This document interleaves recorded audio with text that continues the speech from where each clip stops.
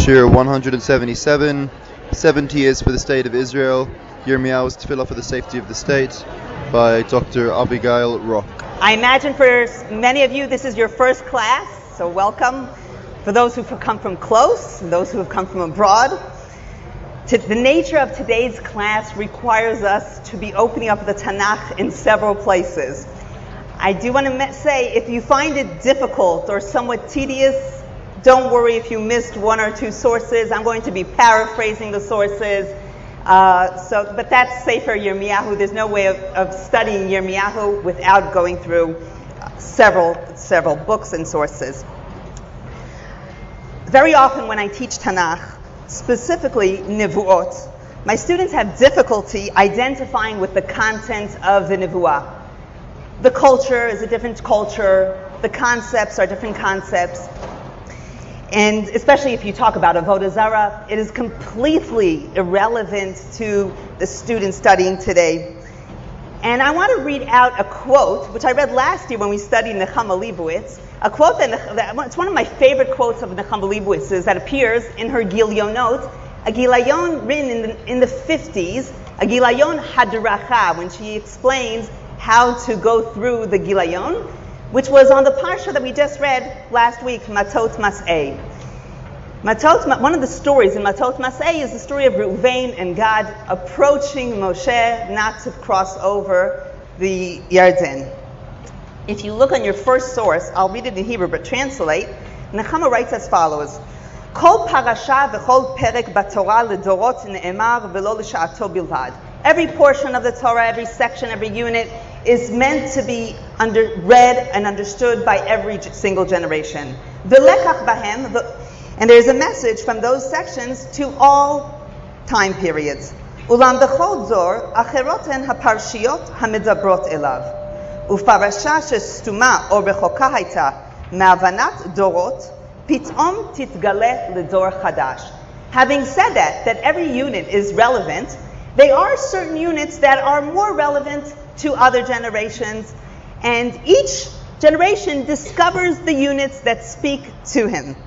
Haperek, she writes this in the 50s, Haperek shebo osek gilyonenu yuvan ledorenu ulai yoter me'asher ledorot shekadmu lanu. The unit discussing Reuven, Gad, who are debating between looking out for their own good or going and putting their lives on the line for Am Yisrael and Eretz Yisrael, is a perek that perhaps Nechama Leibowitz suggests is more understood by our generation. That debate, do you put your own good over the good of the nation, than ever before in Jewish history. אך על המורה ללמד הפרק כולו לגופו והלקח לדורנו יצוף מעצמו בתודעת הלומדים. Of course, you shouldn't be spoon-feeding the message. Teach the unit. The message will surf to the top. And if what Nechama Leibowitz said is true about the unit of Reuven and Gad, it is 10 times fold more true towards certain sections of Sefer Yirmiyahu. I think Sefer Yirmiyahu is a book that our generation perhaps have understood it better than any other generation in Jewish history. Maybe even more than the audience listening to Yirmiyahu for the very first time have understood Yirmiyahu's Nevuot. We have the opportunity to read and understand Yirmiyahu like no other generation had before. Now, Sefer Yirmiyahu was a Navi for quite a long time, 40 years, very long time. Nevuot, over 40 years changed according to what needs to be addressed in each generation. In an hour, we can't go through 40 years of Nevuot, but in order to understand Yirmiyahu, and specific, we're going to be studying today the last king of Yehuda, which is Tzidkiyahu. We just need a little bit of history. So I'm going to devote the first 10 minutes of the class just to making a little bit of seder, knowing which are the kings that we are talking about, so that we could go into the time period of Tzidkiyahu. Yirmiyahu begins his prophecies in year 627 BC in the time of Yoshiyahu. Yoshiyahu deserves a class in of its own right. I want to begin with the Judean king Yehoiakim, and to talk about him for a few minutes. In order to get just a picture of who Yehoiakim is, Yehoiakim, you have in source number 2, the timeline of Yehoiakim, 609 to 598. I want us to open up to a few psukim in Yirmiyahu chapter 22, verse 13. Hoy voneh beito belo tzedek. This is a nevuah that Yirmiyahu prophesies against Yehoiakim, who is immoral when he builds his palace. Now, why does he need to build his palace? He has a palace in Ir David that's already built. This is probably his summer home. We know from chapter 36 that Yirmiyahu has that Yehoiakim has a winter home. This is probably his summer home. People are struggling financially because there's very high tribute to pay to the Babylonian king, and yet he is building himself a summer home, and he has a winter home, and he's building these homes without paying the workers. Hoboneh beito belo tzedek, with no justice. According to the archaeologist Yochanan Aharoni, this summer home, if you've ever gone to Ramat Rachel, behind Ramat Rachel they have all of these archaeological findings, remnants of some buildings. Yochanan Aharoni suggests that is the remnant of the palace of Yehoiakim. So next time you have a wedding there, or you're there for a vacation, take a minute, go out and read this perek at Ramat Rachel. Hoboneh beito belo tzedek, aliyotav belo mishpat. He builds a second floor. Building on the second floor was very complicated. It required a great deal of resources. Belo mishpat, bere'ehu ya'avod chinam. He doesn't pay his workers. Ufo'alo lo yiten lo. Haomer, evneli beit midot. He says, I wish to build myself a large palace. Aliyotav meruvachim, v'kara lo chalonai. A large palace with huge windows. Huge windows was also a huge expense and a huge undertaking. They found in Ramat Rachel the post of these windows. V'safun be'erez u'mashoach b'shashar. Shashar is the color red. These windowsills that were painted red, they found windows that were painted red. They have a replica in Ramat Rachel. The original now is in the Israel Museum. Hatimlok, do you think you are worthy of being king? And you just have to imagine Yirmiyahu delivering this nevuah walking under the windows of Yehoiakim. It's not easy being a king and being a prophet. And I could only imagine Yehoiakim wanting to just kick him out of there. Hatim, look, do you think you're worthy of being king? What did your father do when he was king? Pasuk Tetzayin, verse 16. Dan din ani ve'evyon az tovlo halo hi adat oti ne'um Adonai. Being a just king, that is what makes one worthy. Ki ein eincha v'libcha kim al bitz'echa v'al dam hanaki lishpoch v'al ha'oshek v'al ha'merutza la'asot. All you're interested in is acquiring assets, and it doesn't bother you that you are stepping on the heads of all those who are weaker.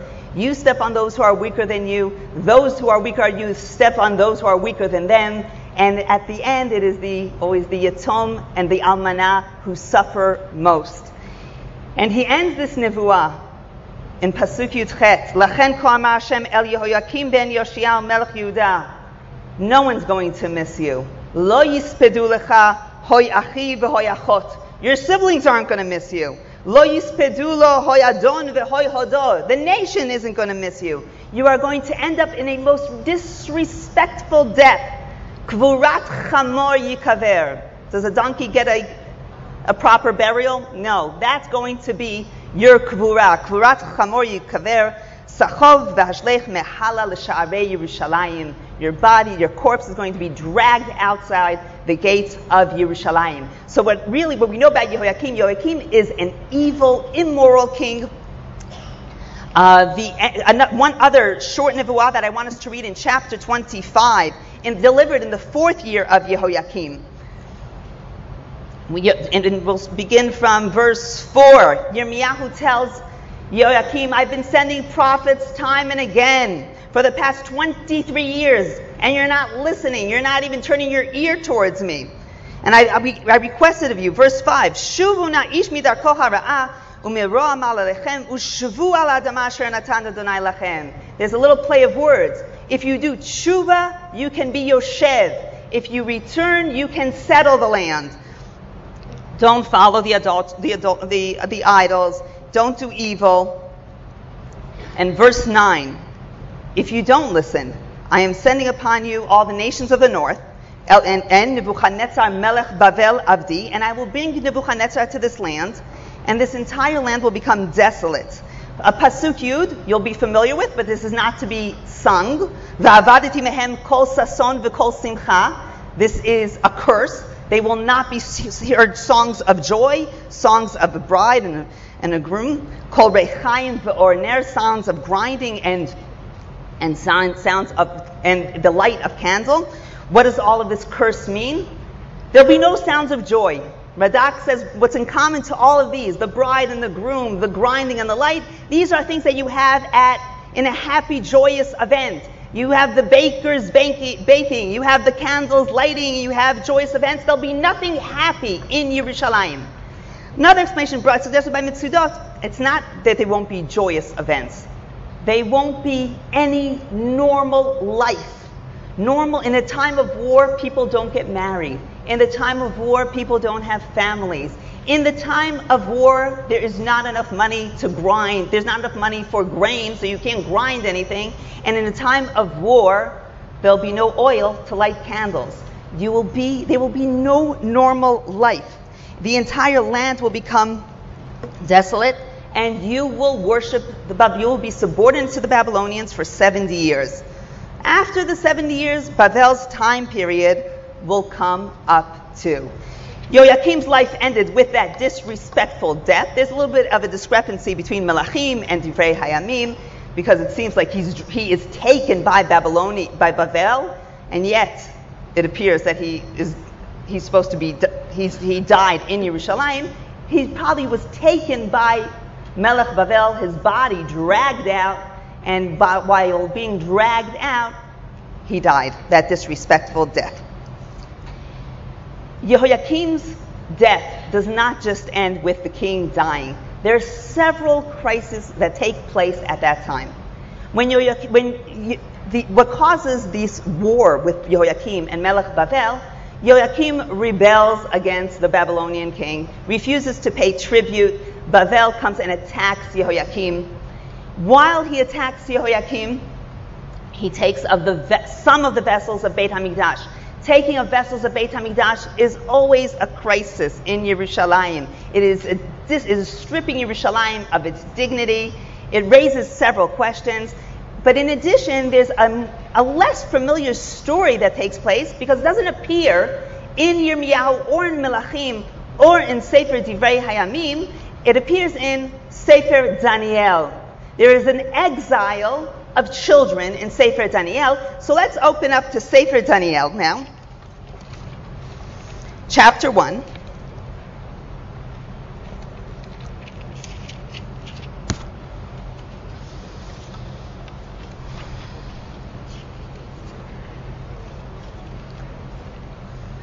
Bishnat Shalosh L'Malchut Yehoiakim Melech Yehuda, Ba Nebuchadnezzar Melech Bavel Yerushalayim Vayatzar Aleh. Now, the numbers are a little bit confusing. We know this Matzor is in the 11th year of Yehoiakim and not in the 3rd year. It's the 3rd year of independence of Yehoiakim. Yehoiakim rebels in his 8th year, so in the 3rd year of his independence, he rebels. As a result, Nebuchadnezzar attacks. Verse 2, Vayiten Adonai biyado et Yehoiakim melech Yehuda. Right, we spoke about that. Yehoiakim is given in the hands of Nebuchadnezzar. He takes of the vessels, umiktat klei beit Elohim, vayaviem eretz Shinar. He brings these vessels to the temple, Beit Elohav in Bavel, which is a way of showing that our God had defeated your God. That's why we take those vessels and store them not in the treasure house, but rather in the temple. And the third thing that happens, in addition to Yehoiakim being killed and the vessels being taken, Vayomer Hamelech leAshpenaz Rav Sarisav lehavi mibnei Yisrael umin hazera hamlucha umin hapartamim ילדים אשר אין בהם כל מאום וטובי מראה ומשכילים בכל חוכמה ויודעי דת ומביני מדע ואשר כוח בהם לעמוד בהיכל המלך וללמדם ספר ולשון Kasdim. He requests of one of his officers to bring from Judah several descendants of the royal family. They will come to Bavel. In Bavel, they will be raised according to the Babylonian custom and culture. And what does Nebuchadnezzar have in mind here? Eventually, these royal family princes will be sent back to Yerushalayim, and we will finally have kings and leadership that are loyal to Bavel. Nebuchadnezzar is tired of all these kings that rebel against the Babylonian king. He creates this system of bringing them here, raising them here. They'll accept the Babylonian culture here, and we'll ship them back there. There they will be accepted upon the Judean community because they are of our own blood. They are of Zerah HaMelucha, and they will be loyal. At the same time, they will be loyal to Melech Bavel. And that is the plan at this point. This plan never comes to fruition because eventually, 11 years later, all of the remnants of Yehudah end up coming to Bavel. But this was the plan. So these are three major events that are taking place in year 598, in the time period of Yoakim. But as if this is not enough of a crisis, the following king, the son of Yehoiakim, not to be confused with Yehoiakim, his name is Yehoiachin, who sits on the throne following his father, doesn't even receive 100 days of grace. 3 months after he rules, Nebuchadnezzar comes again, removes Yehoiachin from the throne. Let's open up to these events in Sefer Melachim Bet in Kings 2. We'll open up to Divrei Hayamim. It's easier. It's the last page of the Tanakh, unless you're holding Mosad Rav Kook. The last page of the Tanakh, chapter 36.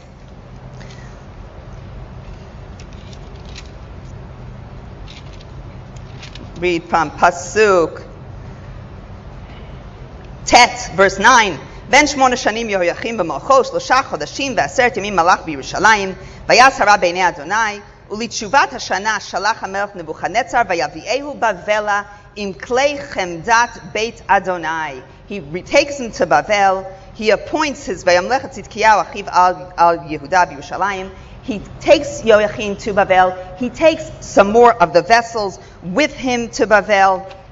And so now, not only do we have the three earlier crises, a king is is removed from the throne, taken to Bavel. In Melachim Bet, which we're about to open now, we're going to see that there is a relatively large exile. Even if not large in numbers, it is very significant, this galut. If you want to open up to Melachim Bet, chapter 24, verse 1.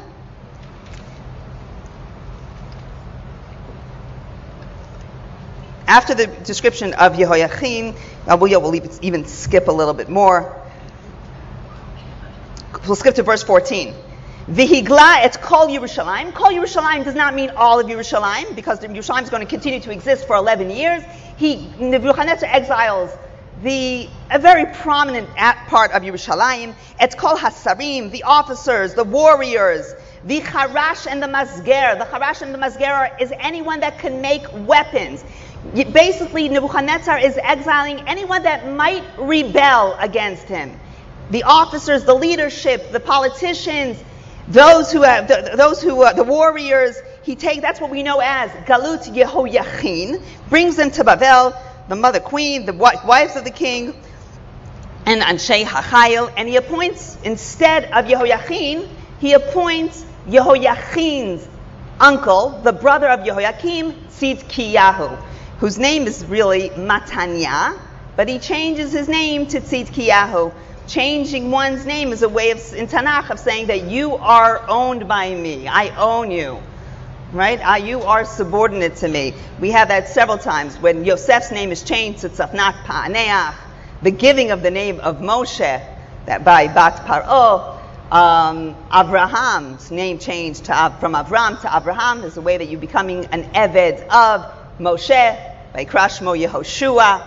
So here he changes his name. That's a way of saying that you belong to me. He changes it to a very Jewish name, right? He doesn't change it from Matanya to Belshazzar. He changes it from Matanya to Tzidkiyahu.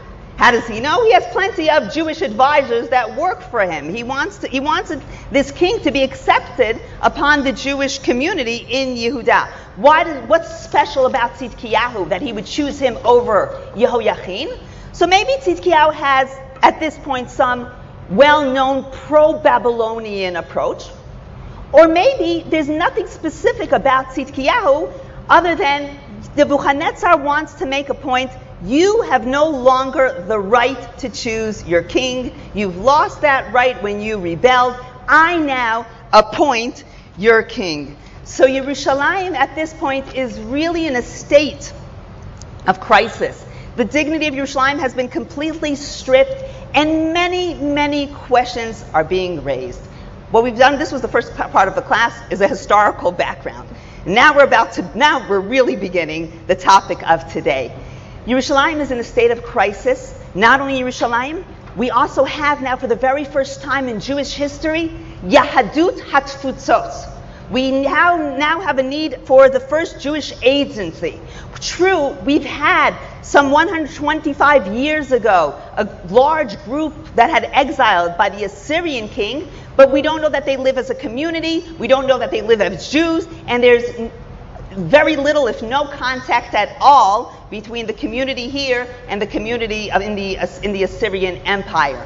This is the first time that we have two Jewish communities and there is contact between them, and both communities need to address this major crisis. What is happening here in Yerushalayim? Is God neglecting those who have exiled? Is God rejecting Yerushalayim? If I were teaching this in high school, I would ask my students here to put together the Shabbat B'Shabbato Parsha sheet of the time, or any other Parsha sheet, and say, here, what are the voices that are being heard?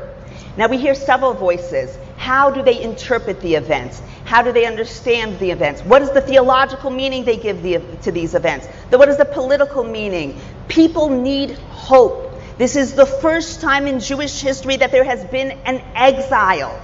This is the first time. This is the first time in Jewish history that the two kings, one after the other, have been removed and exiled in Yehuda. It's true, this has happened in the Assyrian Empire, but they thought Yehuda is invincible. They need words of hope. And this is where all the politicians and the publicists and the chief rabbis come and give meaning. We hear this meaning both coming from Chutz La'aretz, from the diaspora. We'll hear those voices in Sefer Yechezkel, and we hear them also in Sefer Yirmiyahu. Yechezkel, we could view him as the chief rabbi of Yahadut HaTfutzot. And some of the voices that are heard there is, if God has rejected us, well, let's reject God. We should be like all other nations, Ovdei Etz V'Even, to which Yechezkel says, Ha'olal ruchachem halo lo tiyeh. That which crosses your mind, not happening. Another voice argues, well, maybe we should build our Yerushalayim Delita. Maybe we should build our Beit HaMikdash here in Bavel. He says, no, I am your Beit Mikdash Me'at. Vayilahem Mikdash Me'at. In Yerushalayim, there are also several voices that address this issue. Let's begin reading some of these voices in the time period of Tzidkiyahu. Let's begin by opening up to chapter 27. Yirmiyahu chapter 27. Sorry, Yirmiyahu 27.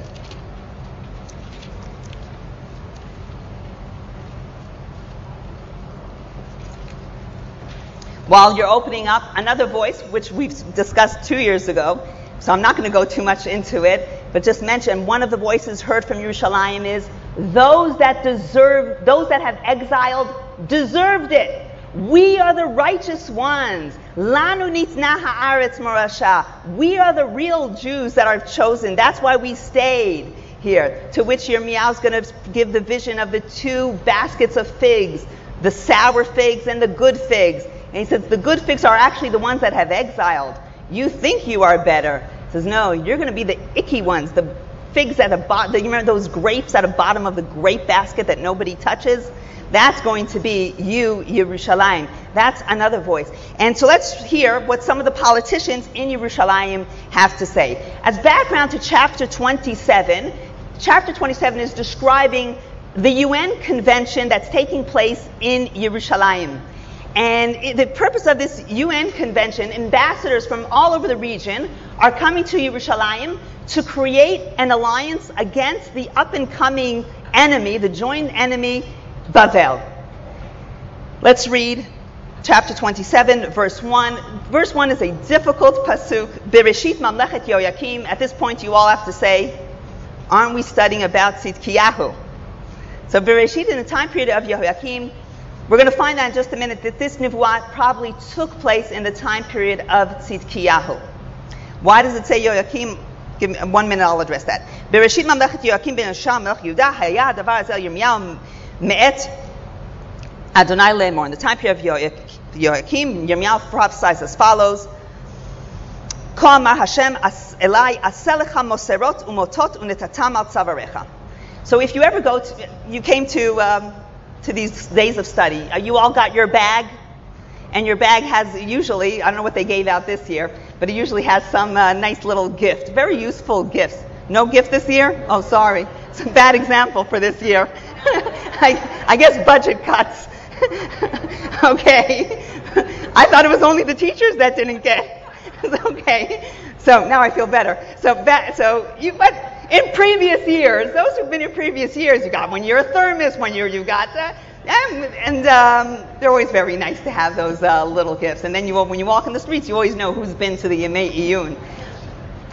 So Yirmiyahu is told, come to this UN convention, and I want you to give out these little gifts. Actually, there's not so little gifts. These gifts are going to be animal yokes. Now, a yoke, it's not something we're familiar with from our life. It's made of wood and a rope that's tied around the ox in order to make sure that the ox goes in line and plows in line. So you make several of these sets. Now, it's very difficult to schlep these 7-8 sets of yokes. So God tells them, you're going to schlep them on your neck. So you just have to imagine Yirmiyahu entering this UN convention, hardly schlepping himself, with these 7 sets of yoke around his neck. Let's read pasuk bet. כה אמר אדוני אלי עשה לך מוסרות ומוטות ונתתם על צוואריך ושילחתם. Give 1 set. מלך אדום, מלך מואב, מלך בני עמון, מלך צור, מלך צידון.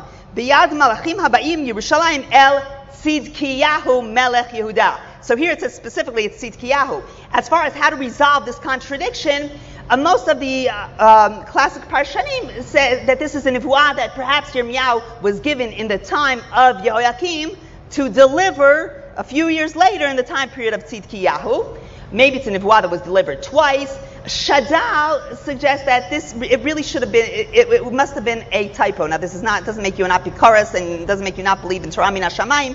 But he says the story that comes right before is talking about Yehoyakim, and we ourselves confuse all these names, Yehoyakim, Yoachin, Tzidkiyahu. So it should have been Tzidkiyahu all along, which is what makes sense in this story. It says, so go into this meeting, and what is the message you should give him? You're going to give each one this gift, and it's going to say, Mazkeret mi, not Yom Ha'iyun, it's going to say Mazkeret from the meeting in Yerushalayim in this year of Tzidkiyahu. And what should you say to him? V'tzivitam al adonehem le'emor. Say this gift is really not for you. This gift is for the king of Edom. This one is for the king of Ammon. And this is the message that you should give your king. Kol tomru al adonechem. Anochi asiti et ha'aretz ve'et ha'adam ve'et ha'be'ema asher al pnei ha'aretz b'chochi ha'gadol u'v'zrui ha'netuya u'netatia le'asher yashar be'enai. I am the God who have created everything, and I give, as the creator,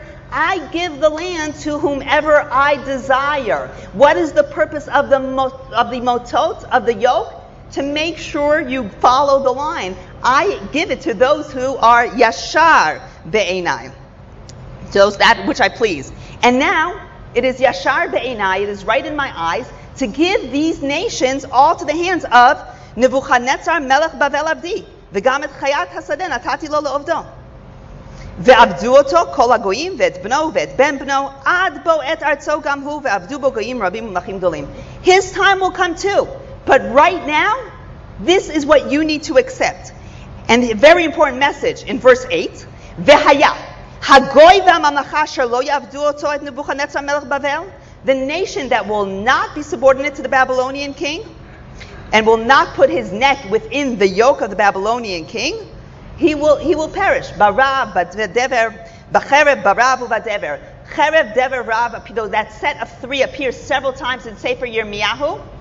That's an end of a city as a result of a siege. You die of ra'av, starvation, dever, plague, lack of sanitary conditions, and the cherev is the final remnants are killed by cherev. This is the end of the city. There is one way that you can save your nation, and that is accepting O Melech Bavel. And he says, now all of these nations, they all have their prophets. He says, don't listen to your prophets and don't listen to your dreams. You're listening to your prophets who say everything's going to be okay. Don't worry, because those are your dreams. Don't listen to your sorcerers. Ki sheker hem nitchim. And only if you accept the punishment can you save. This is a message to all nations. There was one pasuk here that you might be familiar with. I want to go back to that pasuk. Pasuk Hey. Unetatia, the end of pasuk Hey. What does it say? Unetatia le'asher yashar be'enai. Where are you familiar with that pasuk from? Rashi. We're familiar with that first Rashi that opens up Sefer Bereshit. Let's just open up that first Rashi. If you have it in your source sheets. Source number 6. Amar Rabbi Yitzchak. I cannot tell you how many times I've heard rabbis and teachers that say Rashi wants to begin his first Rashi with what he learned with his father Yitzchak. This is not Rashi's father. This is Amar Rabbi Yitzchak, is Rabbi Yitzchak from Medrash Tanchuma. Amar Rabbi Yitzchak. Amar Rabbi Yitzchak, Lo haya tzarich latchil et haTorah ela ma'chodesh lachem, ma'chodesh hazeh lachem. The Torah should have begun, if the Torah is a book of mitzvot, the Torah should have begun with the first mitzvah. Shei mitzvah rishonah shenitztavu ba'Yisrael. Why therefore does it open with the story of creation? Mishum koach ma'asav higid la'amo latet lahem nachlat goyim. She'im yomru umot ha'olam li'Yisrael. If the nations tell Am Yisrael, you are thieves. Shekvashtem aratzot shiva goyim. You have stolen the territory of the 7 nations. They say God had created the entire world, and as a creator, He gives it to that whom He pleased. Lasher yashar be'einav. Birtzono netana lahem uvirtzono netana lahem uvirtzono netana umehem unetala lanu. Which is very interesting. Yitzchak Shamir in the 80s, in the Madrid peace talks, he started the Madrid peace talks with this quote. He says, God had given us the land. But what's more interesting is that this pasuk is taken out of context of Sefer Yirmiyahu. Because Yirmiyahu is going to be saying the exact opposite. Rashi's quoting Sefer Yirmiyahu and saying, God has given us the land, has taken away from the enemies, from the nations, and given it to us. Let's see how Yirmiyahu interprets this pasuk. Yirmiyahu is going to tell Tzidkiyahu, Ulnetana lasher yashar be'einav. God has created the world, and He can take it away even from you, Tzidkiyahu, and give it to someone else. You do not have guarantee to Eretz Yisrael. The pasuk in its original appearance in Sefer Yirmiyahu is to tell Am Yisrael, you do not have an absolute right to the land. God can take it away from you and give it le'asher yashar be'einav, which is interesting because it's the exact opposite of what Rashi was trying to prove here. Pasuk Yud Bet in Parak Chav Zayin, continuing, verse 12 in chapter 27. El Tzidkiyahu melech Yehuda dibarti kechol advarim ha'ele lemor. A personal message to Tzidkiyahu. Bring your neck within the yoke of Bavel, and that's how you could survive. Why should you die? B'cherev b'dever. Don't listen to your Nevi'im. This is a personal message. Don't listen to the Nevi'im. What are the Nevi'im saying? Verse 16.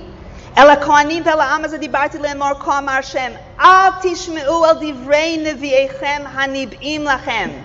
I don't know if any of you have English translations, but if you have an English translation, it'd be very interesting to point out, if you have the Targum, it would also be nice.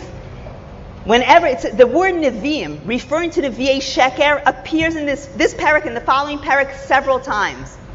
It does not say, don't listen to your Nevi'ei Sheker. It says, don't listen to your Nevi'im. Some of your English translations might say in brackets, false prophets. Anybody have that in there? Some of them might say false prophets. I think ArtScroll adds false prophets. The Targum Onkelos, whenever it says Nevi'im, don't listen to your Nevi'im, and it's clear that's Nevi'ei Sheker, will add Nevi'ah de Shikra. How come the text doesn't tell us false prophets?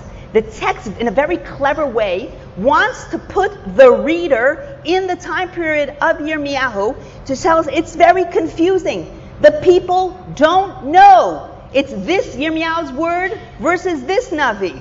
They both say that they're Nevi'im. On their name tag it says Navi, Navi. They both make sense. As a matter of fact, the Nevi'ei Sheker make a lot more sense than Yirmiyahu, because the Nevi'ei Sheker are the ones that say that God, are the ones that say they're the right wingers. They're the ones that say God would not give up Yerushalayim. Yirmiyahu is the one that says peace now. So let's continue. Verse 16. What are the Nevi'im saying? Le'emor, Hine klei veit Hashem mushavim mi Bavela ata mehera. They're saying the vessels that were taken, they're going to be back on the next boat. Sheker hem nib'im lachem. Don't listen to them.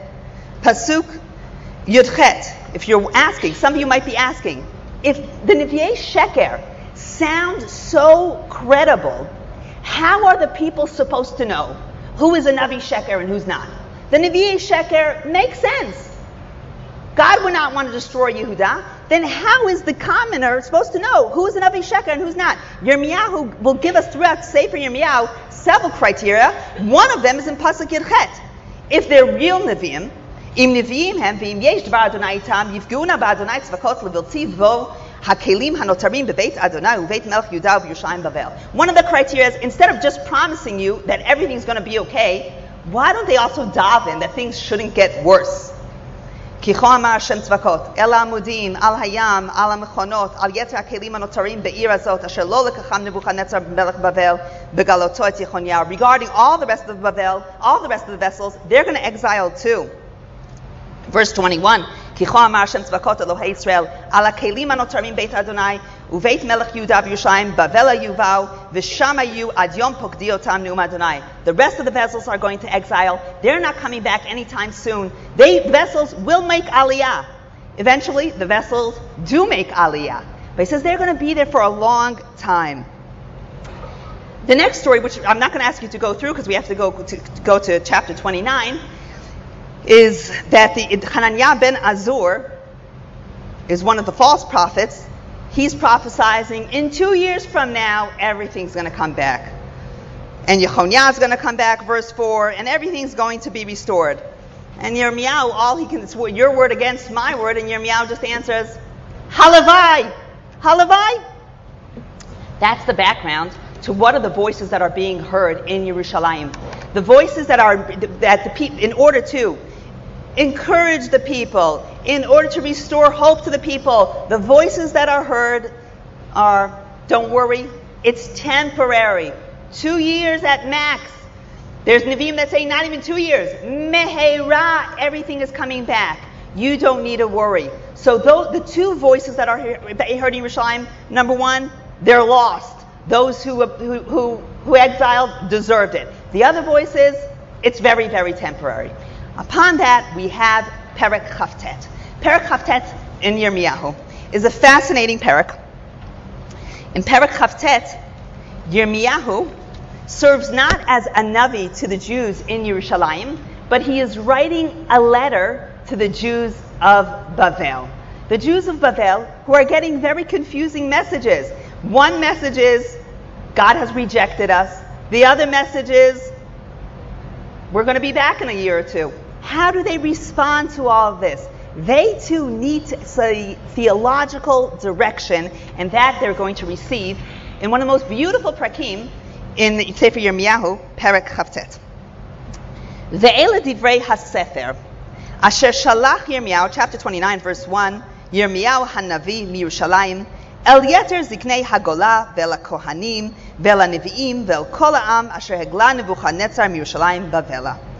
Acharei tzet Yechonya hamelech ve'agvira ve'asarisim, sarei Yehuda b'Yerushalayim, ve'acharash ve'amazger miyushalayim. So what brings up the events? It says explicitly, the letter is as a result of the exile of Yehoiachin. Who does he send this book with? Biyad Elasah ben Shaphan u'Gemariyahu ben Chilkiyah, asher shalach Tzidkiyahu melech Yehuda el Nebuchadnezzar melech Bavela le'emor. So there are a couple of officers that are going to Bavel. They're sent by Nebuchadnezzar, maybe with the tribute of that year. And Yirmiyahu says to them, you're going to Bavel anyway, do you mind? Right, whenever we hear someone going, you're going to America anyway, can you send this? Usually it's the opposite direction. Can you send from here to here? So you're going to Bavel anyway, can you take this letter to the Jewish community? I'd like them to, this very important letter, I'd like them to read it.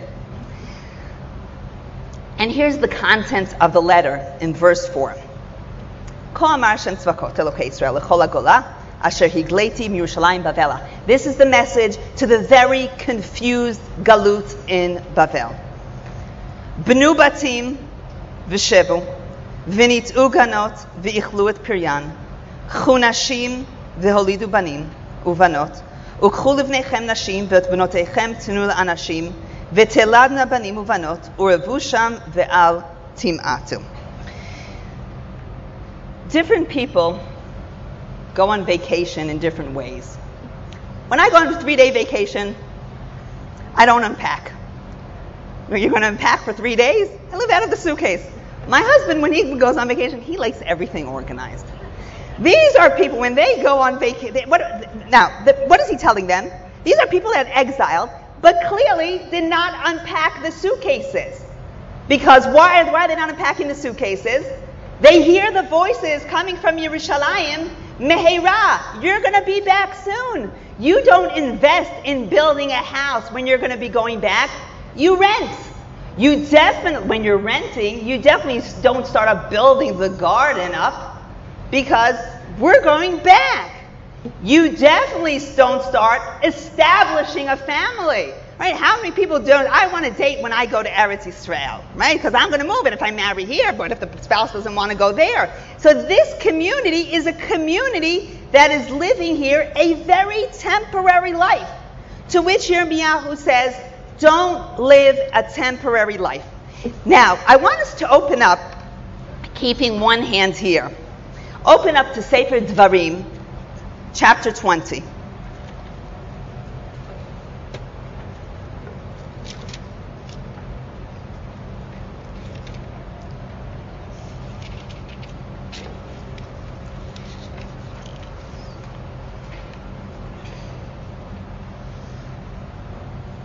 Verse 1. The topic of chapter 20, verse 1 is the Kohen Mashuach Milchama. Ki tetzeh milchama loivecha, the Kohen who escorts the people as they go out to the battle. He gives them words of encouragement. And then we look in Pasuk Pasuk 5. V'dibru hashotrim el ha'am le'emor. Now notice what these three have in common. Mi ha'ish asher bana bait chadash v'lo chanacho. Anyone who built himself a house but did not have the opportunity to live in it should go home. Pen yamut b'milchama, lest he die and someone else will take over his home. One who had planted a vineyard and did not benefit from the crop yet should go home. And anyone who had betrothed a wife and did not marry her should go home. What are these three things? We have a bait. We have the house. We have the fruit trees. And we have the wife. Build yourself a home, which are the exact same three things that Yirmiyahu is talking about. Yirmiyahu is a Kohen Mashuach Milchama. What Yirmiyahu is min ha-kohanim. And if the purpose of the Kohen is to inspire the people and to remove any elements of fear, the purpose of Yirmiyahu's message is an inspirational message here. But that's one thought that goes here. Another, more important, is go to Sefer Devarim, chapter 28, the parasha of the Klala.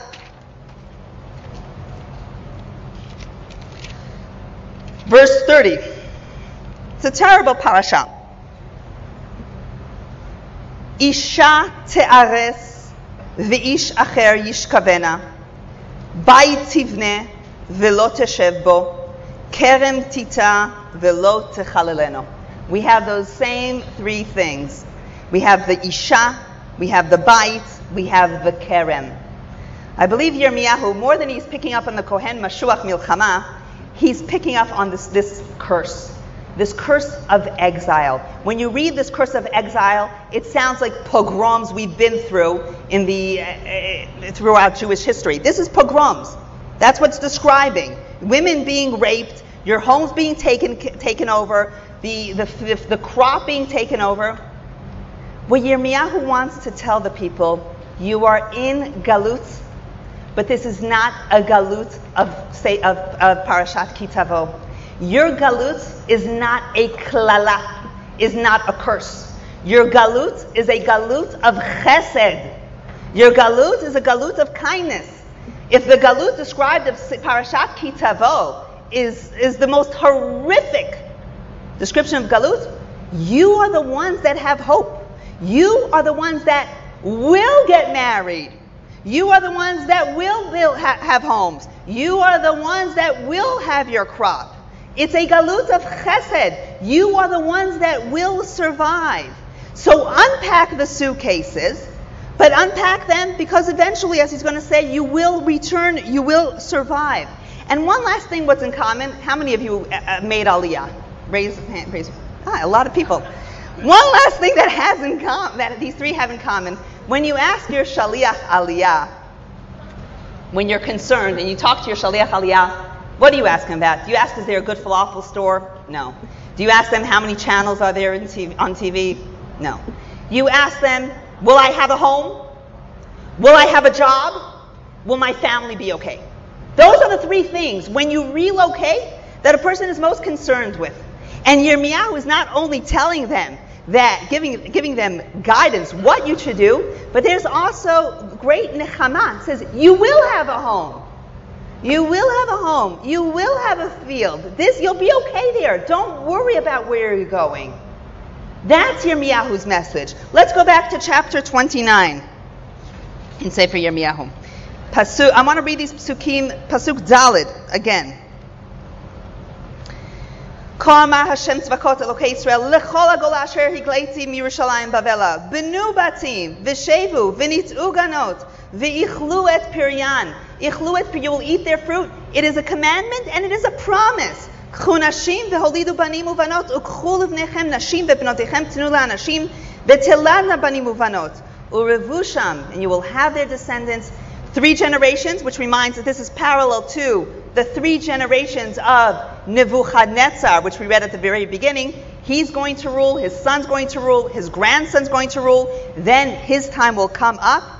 And then he ends this section, V'dirshu et shlom ha'ir asher higleiti etchem shama, v'hitpalelu ba'ada el Adonai, ki bishloma yeh lachem shalom. Notice the milah mancha, the word that appears here 3 times in this pasuk. Shalom, shalom, shalom. This galut is a galut of shalom. This galut, the purpose is not to destroy you. And it says, and now the city that you have to pray for is no longer Yerushalayim. The city of safety for you is Bavel. And you have to pray on behalf for Bavel. Dirshu, lidrosh is to pray. Seek for Yerushalayim. So if up until now the Jews are praying for Yerushalayim, says now this is our city. Which, by the way, right after Kohen Mashuach Milchama, the verse that appears, Ki tikrav el ir lihilachem ba v'karata eleha lishalom. So perhaps that perek really, that Sharat Aleh, is what Yirmiyahu has in mind. I want to just discuss this pasuk a few minutes, because this pasuk eventually became the inspiration for the Tefillah Lishlom HaMedina. The Tefillah, first it became the inspiration for praying for not just Bavel, but any country that gives us refuge. Look in source number 8. Source number 2. The Mishnah in Masechet Avot. Avot Perek Gimel Mishnah Bet. Rabbi Chanina, Sgan HaKohanim Omer. Rabbi Chanina was second generation of Tanaim in the time of the Romans. Heveh mitpalel bishloma shel malchut. She'ilmalei mora'a ishet re'ehu b'chayim bla'o. Rabbi Chanina says you should pray on behalf of the ruling government because otherwise there's going to be anarchy. So Yirmiyahu says you should pray on behalf of the government because that is your home now. Rabbi Chanina gives it a different understanding, says even if it's not the best of governments, we need because otherwise there's going to be anarchy. And that's what Sforno on his Perush to Avot develops. Even though the king might not be the most righteous of kings, as it happened with most of the kings of Bait Sheni, and maybe he steals, Mikol Makom, you should pray on his behalf, because otherwise it could be much, much, much worse.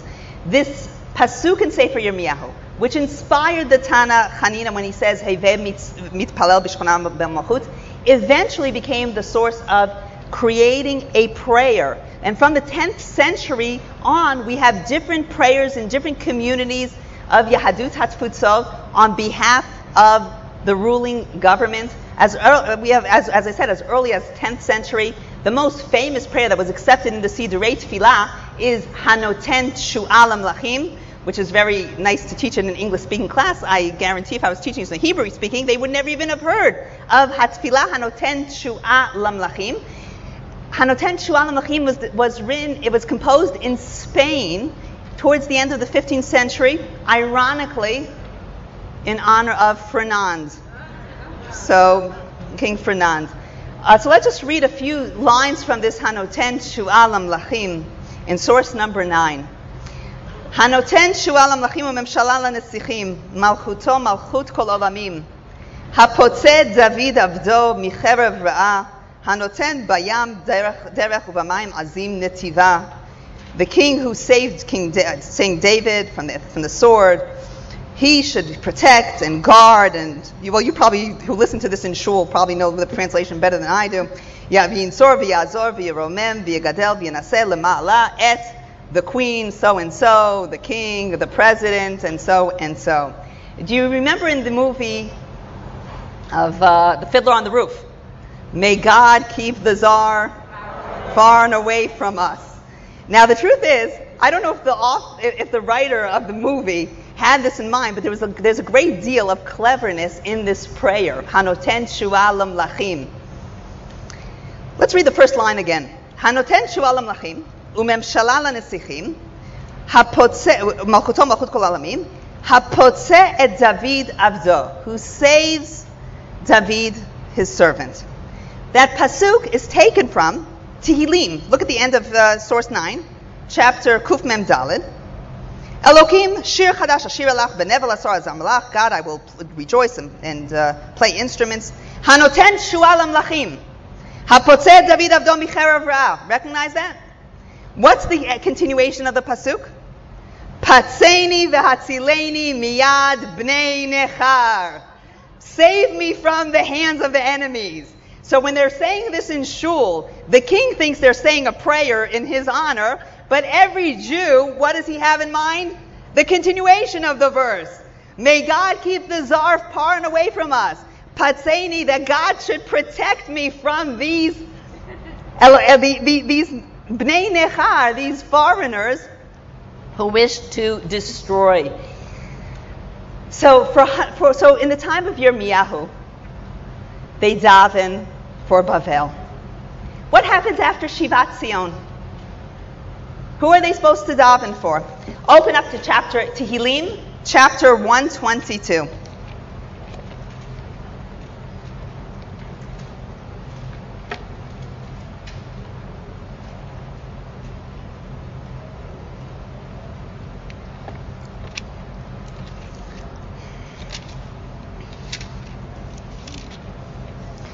Shir Hama'alot LeDavid. Samachti be'omrim li beit Adonai nelech. Now we're going to prove that this perek is a perek that is clearly written after Shivat Zion. Samachti be'omrim li. So the author of this perek says, I'm happy when people just say, it's time to go, it's that time of year where we're going to Aliyah Regel. Or I'm happy when people say, the flight of Nefesh B'Nefesh is going to be taking off on August 15th. That enough gets me excited. Samachti be'omrim li beit Adonai nelech. Omdot hayu ragleinu b'sharayich Yerushalayim. Yerushalayim habnuya ki'ir shechubra layachdav. This perek is also chosen to be the perek of Yom Yerushalayim, the perek that was read on the radio right shortly after it was announced. Har habayit b'yadeinu. This perek was read out. Ir shechubra, the city that was connected. The next pasuk clearly indicates that this is someone in Bayit Sheni speaking. Shesham alu shvatim shivtei ya edut l'Yisrael. This is the place where the tribes once in the past used to make Aliyah L'Regel, Leodot L'Shem Adonai. Ki shama yashvu kisot l'mishpat kisot l'Beit David. This is the place where once upon a time there were kisot l'Beit David. So clearly, Perek Kuf Kaf Bet in Tehillim is describing someone in Shivat Zion time period that's describing Yerushalayim in the past. Ki shama yashvu kisot l'mishpat kisot l'Beit David.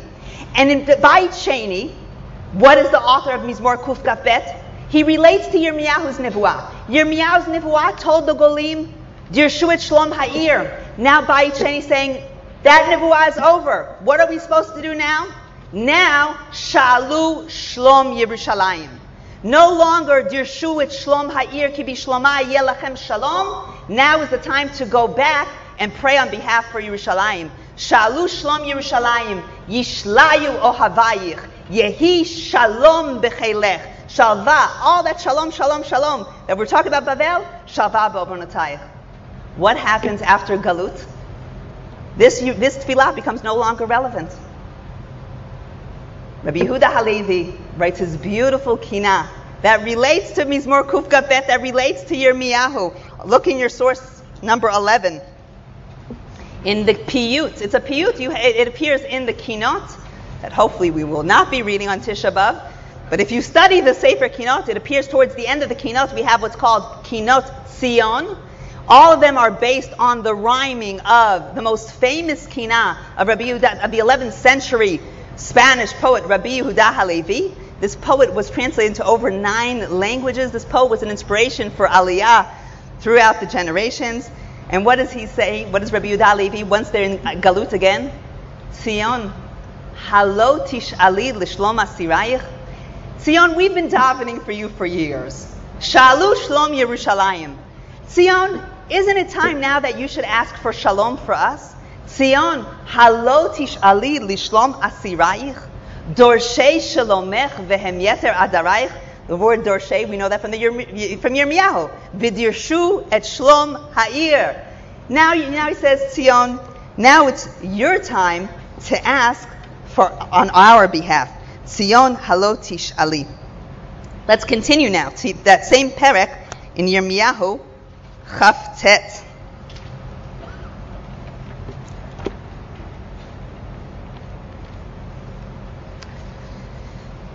I'm reading Pasuk Zayin again. V'dirshu et shlom ha'ir asher igleiti etchem shama v'itpalelu ba'ada Adonai ki v'shloma yihye lachem shalom. Ki cho amar Hashem tzvakot. Chapter 29, verse 8. Ki cho amar Hashem tzvakot Elohei Yisrael. Al yashi'u lachem nevi'echem asher b'kir bechem v'kosmechem ve'al tishmu el chalomotechem asher atem machlimim. Says, don't be seduced. You know that word yashi'u. Hanachash hishi'ani. Don't be seduced by those voices who are saying what people want to hear. Who are those voices? Those are the voices of chapter 28, who are saying that you're going to come back. So that's not the word of God. Lo shlachtim. Verse 10.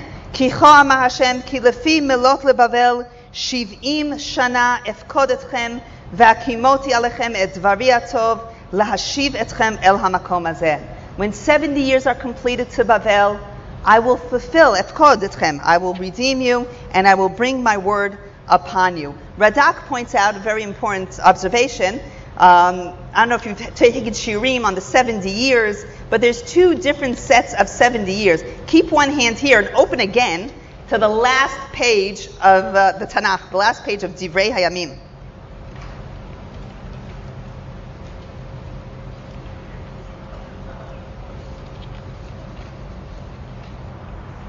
The last two verses. Uvishnat achat lechoresh melech paras lichlot dvar Adonai b'fi Yirmiyahu. He'ir Adonai et Koresh melech paras vayaver kol b'chol machuto v'gam b'michtav leimor. Kol amar Hashem Koresh melech paras kol mamachot ha'aretz natan li Adonai Elohei hashamayim v'hu pakad alai livnot bayit b'Yerushalayim asher b'Yehuda. Mi bachem b'chol amo Adonai Elohav imo vaya'al. This is describing the end of the 70 years. Now just go back to verse 21. Limlot v'Adonai b'fi Yirmiyahu ad ratzta ha'aretz et shabtoteha kol yemei hashama shavata limlot shivim shana.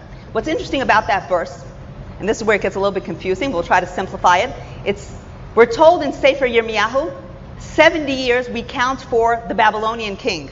Here we're told in Sefer Yirmiyahu a different set of 70 years. 70 years, the land will be desolate. Limlot, which is different. Ad ratzta et shabtotea kol yemei hashama shavata shivim shana. Radak addresses this. Look on your source sheet. And source number 13. Ve'ayin shana lemalchut Bavel, katabnu l'malach heshbonam. Efkod she'ir et ruach Koresh melech paras, kemo shekatuv. Ve'apekida hayta l'shiv'im shana lemalchut Bavel. Yirmiyahu talks about 70 years of Malchut Bavel. But building Beit HaMikdash, but from the time the temple is destroyed till the time it is rebuilt, that's another set of 70 years. This 70 years is not the 70 years there. They're going to come back 16 years before they build the Beit HaMikdash. They're not identical, the 70 years here. And we find this 70 years of the Beit HaMikdash being destroyed is also mentioned in Sefer Daniel. There are two sets of 70, different sets of 70 years. I want to talk about what we see though. Even though we have two sets of 70 years, the number 70 is clearly significant. And in Tanakh, we have several different types of prototype numbers. 7.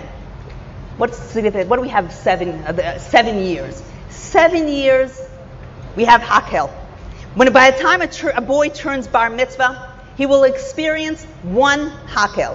At least one Hakel. Sometimes two, depending when he was born. The Torah wants every child to experience at least once Hakel. 50 years. What happens in 50 years? We have the Yovel. People live every individual will generally have in his lifetime one Yovel. Every individual has the right once in his lifetime to return to his land, to return to his family. That is the Yovel. 70 years. Not too many people live 70 years. Up until 100 years ago, most people did not live up till 70 years. Tehillim Pertzadi says, Yemei Adam Bahem, at most Shivim Shana. If he's exceptionally in good health, Bigvurot, Shmonim Shana. That's very exceptional. Yirmiyahu chooses 70 years, or HaKadosh Baruch Hu tells Yirmiyahu it's 70 years, because it is a time frame that is long, but not too long that people will give up. People can look forward to that 70 years. And more than that, Yirmiyahu wants that when this nevuah is fulfilled, they will people that can say, I remember. It is so much more. How many of you were around in 1948? You can raise your hands. It is so much more significant. And the events that take place is so much more significant when you have people who say, I remember. When people are saying, Hayinu kecholmim, that adds so much to the events. Yirmiyahu, even if it's going to be a handful, but Yirmiyahu wants that handful to be there.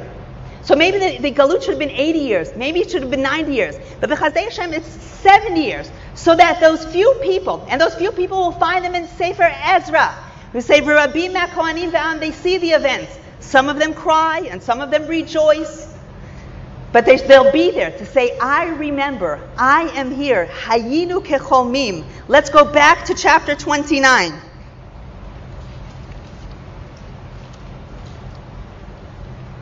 Verse 10.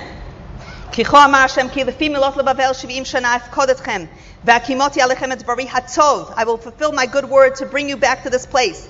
כי אנוכי ידעתי את המחשבות אשר אנוכי חושב עליכם נאמר אדוני מחשבות שלום. The purpose of this galut is not destruction. It is rebuilding. ולא לרעה. You are the acharit v'tikva. You are the hope. We started out with the nivua. In this place you shall no longer hear kol sason v'kol simcha. You are the generation that eventually will come back, and the Nivuah of Perek Lamed, which you don't have to open up now in Yirmiyahu, says, Meheira yishama kol sason v'kol simcha, kol chatan v'kol kala, kol mevi'im todah beit Hashem.